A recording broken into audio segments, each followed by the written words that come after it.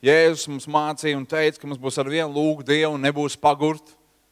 Viņš stāstīja līdzību par kādu atraitni, kas nāca pie tiesneša un prasīja. Un beigās šis tiesnesis teica, netaisnas tiesnesis. Viņš teica, klausies, beigās viņa nāks un man darīs kaunu, viņa man sitīs vaigā un labāk es viņai iedošu.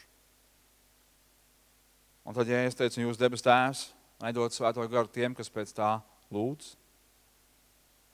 Turpin nest savu vajadzību Dievu priekšā. Turpin nest. Esmu neatlaidīgs Dievu priekšā. Un ziniet, interesanti, es domāju, Anna, kā daudzi no mums, kad mēs tiešām esam izmisuši kādā lietā, mēs esam gatavi solīt. Es reiz satiku kādu vīru, viņš atnāca uz draudu, un viņš bija bijis nedziedināms slims. Viņš bija tik slims, ka viņš vienkārši, kā man teica, pa dienām dila ārā. Viņš vienkārši palika ar vien vājāks. Un tuvinieki teica, ka reāli to varēja redzēt katru dienu, ka viņš vienkārši vesels cilvēks, viņam iztaisīja visādus tur analīzes un neko nevarēja atklāt un pateikt. Un viņš teica, tieši tu man dziedināsi. Es kalpošu tev. Piedomājieties, Dievs viņu dziedināja. Pēkšņi viss mainījās. Viņš atkal varēja iet uz darbu, viņš varēja strādāt, viņš varēja mājās strādāt, viņš bija normāls, vesels vīrietis. Viņš atkal miesās pieņēmās tāds, viņš nekad nebija rēsns, bet tāds stiprs. Un aizmirs cilvēks, ko bija solījis Dievam. Aizmirs. Bībele saka, dod solījumus tam kungam un turi tos.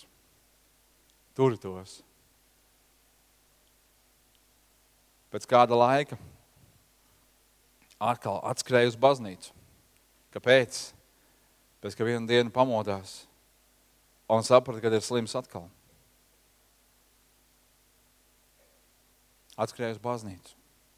Paldies Dievam, mums ir Dievs, kas ir žēlastības Dievs. Bagāts savā žēlastībā. Dievs šo vīru dziedināja otru reizi. Bet dod solījumus tam kungam un turi tos, jo Dievam nav labs prāts uz tiem, Bībele saka, kas tos netur. Anna deva solījumu tam kungam. Viņa teica, Dievs, kungs Cebod, ja tu man dosi dēlu,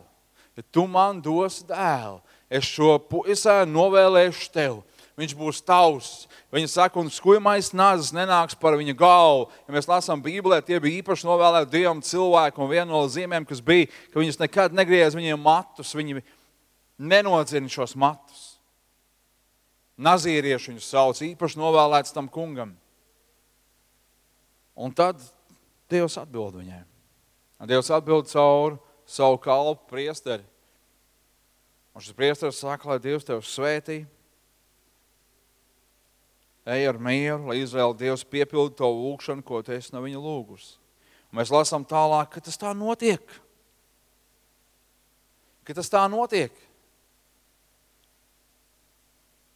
Viņa kļūst grūti, viņa gaida bērniņu, viņai piedzims dēls.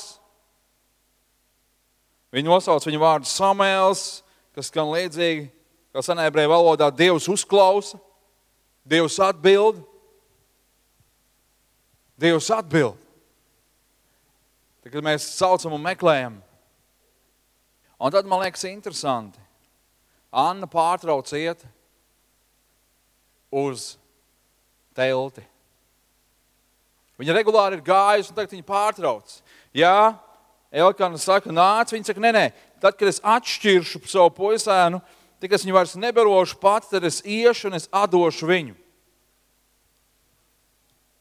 Un tāds galvenais, par ko es vēlos šodien teikt un runāt, ir bijušas jūsu dzīvē kādas lietas, kur Dievs ir runājis jūsu sirdī.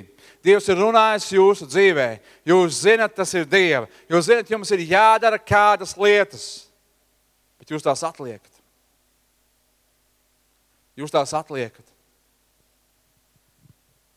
Dievs ir devis kādu aicinājumu, Dievs ir devis kādu vārdu, Dievs ir devis kādu uzdevumu, Dievs ir runājis kādas lietas tavā dzīvē, kas ir būtiskas un svarīgas.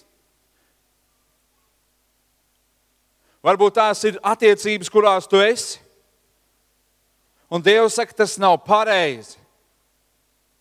Ir vienīgās attiecības starp vīrieti un sievieti, kurš Dievs atzīst tuvas intīmas attiecības, tā ir laulība. Viss ārpus tā ir grēks. Un ja Dievs ir runājis uz tevi un Dievs ir klausies, es gribu, lai tu ej prom no tā un tu meklē iemeslu, ka vēl nē. Vēl nē. Vēl nokārtosies tas, un varbūt pēc pusgada viņš būs glābts. Un pēc pusgada būs labāki apstākļi, lai sarīkojas sev kāzas. Dievs saka šodien, kad tu dzirdi Dievu vārdu, neapcietini savu sirdi. Kas ir tās lietas, ko Dievs runājas tavā dzīvē, un tu esi teicis tad, pēc tam, nākamgad es to izdarīšu. Kādiem Dievs ir runājis par kādu ziedojumu. Un jūs ejat no nākamās algas. Nākam mēnesis, jo būs labāki apstākļi.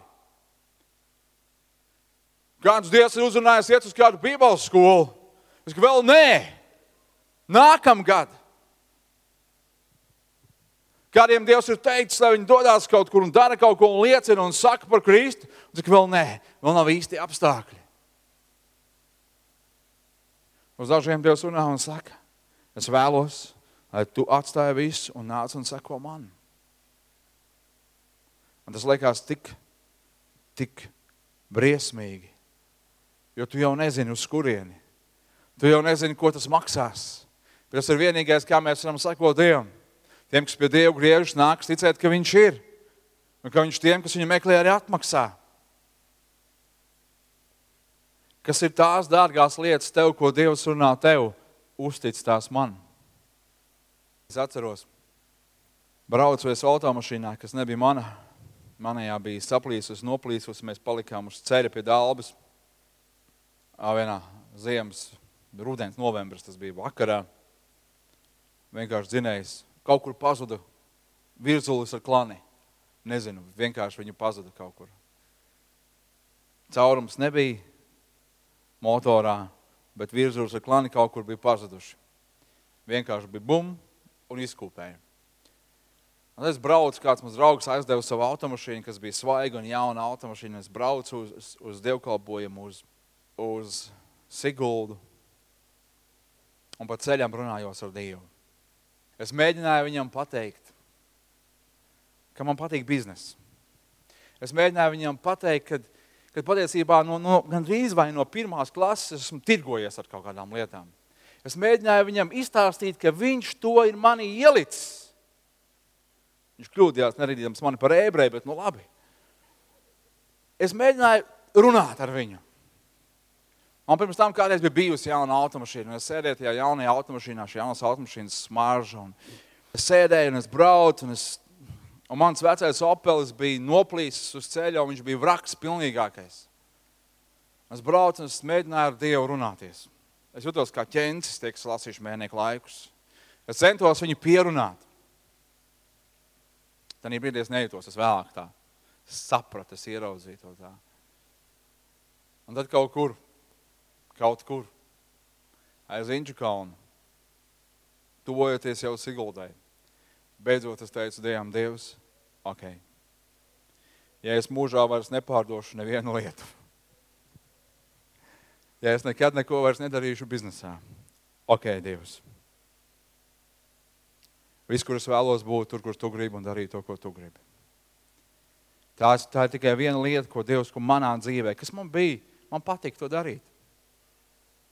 Tas nav jautājums par naudu, man vienkārši patika.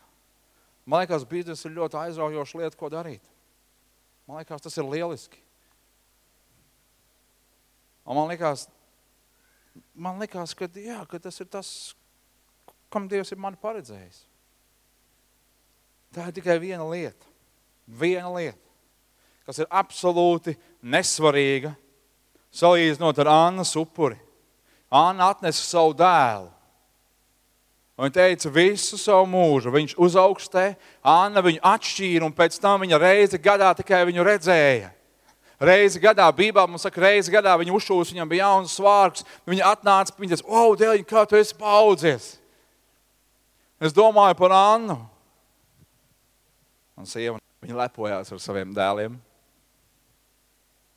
Un ziniet, jau lielāka viņa paliek, mammas man sapratīs, ja? Jo lielāk viņa paliek, vai ne? Jo lielāk viņa paliek, jo vairāk tā kā stāja un tā. Pareizi, vai ne? Anna aizgāja reizi gadā. Paskatījās uz to, kas viņai bija tik dārgs. Viņa bija veltījusi viņu tam kungam. Ābrahams. Dievs teica, tev pēcnācēji būs kā zvaigznes. Viņš tik ļoti gaidīja šo vienu dēlu. Viņš tik ļoti gaidīja Īzaku. Viņš tik ļoti gribēja. Un viņš kļuva arvien vecāks un vecāks un vecāks. Un Sāra kļuva arvien vecāka. Un bērnu nebija. Un tad viņš piedzima. Tad tik ilgi gaidīja, tik ilgi cerēja. Un tad tas notika. Tavs labākais darbs. Tavs sapņu piedāvājums. Tavs sapņu princis. Vai princes. Tāda iespēja. Un tad, kā no skaidrām debesīm, Dievs saka Abrahamam, Abraham, es gribu, lai tu piecelies, ņem savu dēlu, ej uz to kalnu un upurē viņu man. Es gribu, lai tu paņem viņu, ej un upurē man. Bībele saka, Abrahams no rīta piecēlās, paņēma savu dēlu, savus puišus, paņēma ēzeli, paņēma malku un gāja uz to kalnu 3 dienu gājumā. Viņš gāja uz turien, kur Dievs teica. Viņš paņēma, kad viņi pienāca pie šī kalna, viņš teica puišiem, lai viņi paliek. Viņš paņēma šo malku, viņš paņēma savu dēlu, un viņi gāja uz šo kalnu. Viņš uztaisīja altāru. Viņš uzlika malku. Un viņš sasēja savu dēlu. Viņš uzlika savu dēlu. Es nezinu, kā jutās Ābrahams tajā brīdī. Es ļoti, ļoti ceru, ka nekad manā dzīvē nebūs tāds brīdis kā viņam. Runājot par dēlu. Bet tas, ko Ābrahams kaut kādā veidā, viņš bija sapratis. Ābrahams vispār ir interesants tips. Mēs nelasām, ka Dievs būtu viņam teicis par dziedināšanu. Bet Ābrahams lūdz Dievu, lai Dievs dziedina. Un Dievs dziedina. Mēs nelasām, kad Ābrahamam Dievs būtu teicis, ka viņš ir tāds Dievs, kas uzceļ mirušos. Bet Bībele mums saka vēstulē ebrejiem, ka Ābrahams ticēja, ka Dievs arī spēja uzcelt no nāves. Dievs spēja uzcelt no nāves. Un Bībele, ka viņš paceļ savu roku. Un Dievs saka, nē. Dievs saka, nē. Mēs lasām Bībelē, ka Dievs, kas nekad neesmu gribējis cilvēku upurus, bet Dievs vēlas, kas paklausību upurētas mani tur godā. Vai manu dzīvi raksturo paklausību Dievam? Manā dzīvē ir bijušas lielākas un mazākas lietas, kur man nācies teikt, Dievs, tas ir tavs. Tas ir tavs. Tas ir tavs. Kas ir tas, ko Dievs runā tavā dzīvē? Varbūt kaut kas, pie kā tu ļoti stipri turies. Un nevienmēr tas ir grēks. Īzaks bija Dieva svētība, nevis grēks. Samuēls Dieva svētība, nevis grēks.